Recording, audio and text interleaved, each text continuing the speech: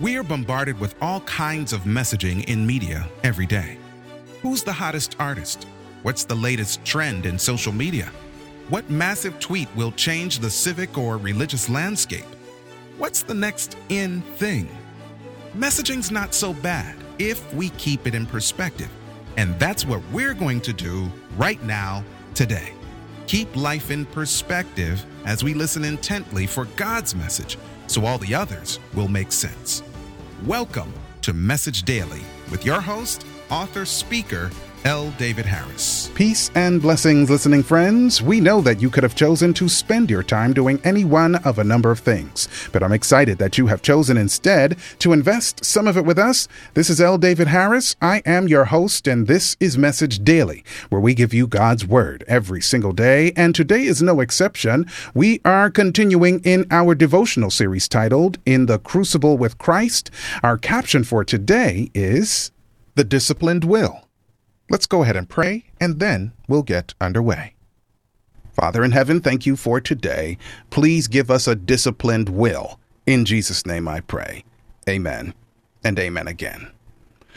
One of the greatest enemies of our will or our decision-making process is our own feelings. Sometimes we rely upon the sensual, that which we can see, we can taste, we can touch, we experience somehow deep inside. If it feels good, then it is good. If it doesn't feel good, then it's not. If it feels good, then do it. If it doesn't feel good, then forget about it. Well, let me just say here that God is so good that he can overrule and overcome our feelings.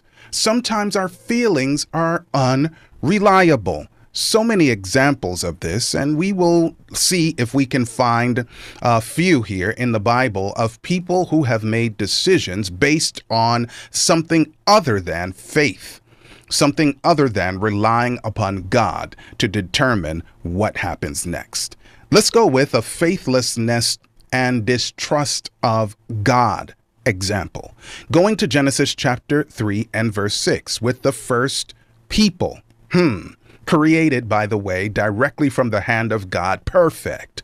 They had no parents that had somehow been degenerated, and they themselves now had a propensity to sin. No, these people, Adam and Eve, were perfect from their Creator's hand, but yet in this example, faithlessness and distrust of God is evident.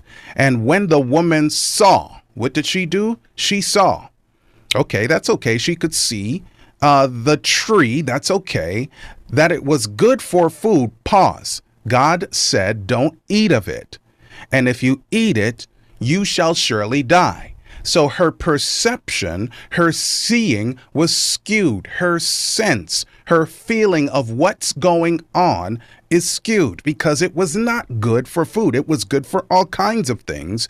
But when God says, don't eat it, it is not good for food. Well, she said, and it was pleasant to the eyes. Well, that's okay. And the tree to be desired. Wait a minute, to make one wise. Wait a minute. God said if you eat it, it's a sin. And she's saying it'll make you wise based on a deception. Yeah. She took the fruit thereof, did eat, and gave also unto her husband with her, and he did eat. Both of them demonstrated faithlessness and distrust of God. One, Eve was deceived. Adam jumped into sin. Both sinned, and now because of Adam's sin, we all have a predisposition to sin, and we have to struggle every day against it. Okay, here is another example. This one is a sexual lust and covetousness example. This is coming from 2 Samuel chapter 11, verses 2 through 4. So we've already seen where perfect human beings somehow let their guard down and allowed themselves to be to be drawn into sin based on a perception that was completely off. Now let's see sexual lust and covetousness. Verse 2, and it came to pass in an eventide that David, that's King David, arose from off his bed, and he walked upon the roof of the king's house. Okay, not so bad.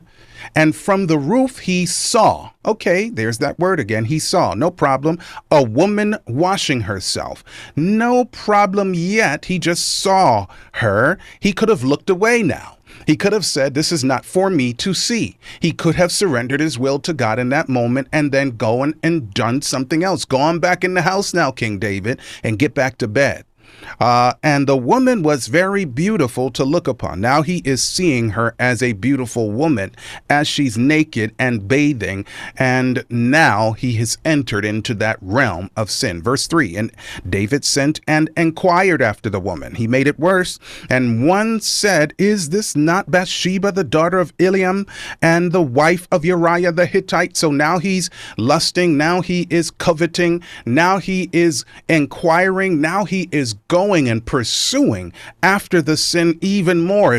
The sin is in his own mind. The sin is in his own sphere. But now he is moving into this next sphere. And when God was kind enough to give him a warning through this man to say, hey, this woman is taken like she's somebody's wife.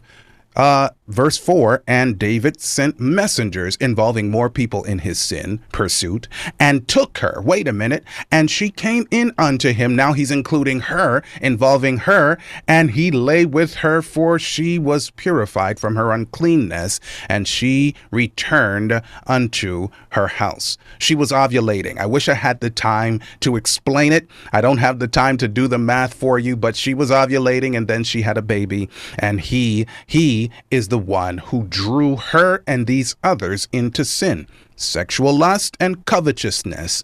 He allowed feelings to overrule faith. Here is an example of two-facedness. Galatians chapter 2, verses 11 and 12, as we are coming down to a close. And the Bible reads, but when Peter was come to Antioch, I withstood him to his face, because he was to be blamed. Why was he to be blamed? Verse 12. For before that certain came from James, he did eat with the Gentiles. So he was eating with the Gentiles. And of course, there was this sort of bigotry between the Jews and the Gentiles for different reasons. And so he's there. But when they were come, he withdrew and separated himself. So when his brothers came by, he's trying to act like he's not with the Gentiles anymore, fearing them which were of the circumcision. So he was two-faced because he was allowing the feeling of fear to overrule his faith. And so the Bible teaches us that we are to gird up the loins of our minds, be sober, and hope to the end for the grace that is brought unto you at the revelation of Jesus Christ, as obedient children, not fashioning yourselves according to the former lusts in your ignorance, but as he which hath called you is holy. Who is holy? He who hath called you. So be ye holy in all manner of conversation or conduct, because as it is written, be ye holy, for I am holy. This is coming from 1 Peter chapter 1, verses 13 through 16. So the discipline of the will is essential. It is an opportunity for us to do God's will if we will just surrender all of our choices to God and not rely on our feelings. Faith above feelings, and we will be okay. Peace. Thanks for joining us, listening friends. Always remember, what God says matters most. His message shared through our lives has the power to change the world today and provide hope for the future. This has been Message Daily with L. David Harris. Until next time, make it a great day.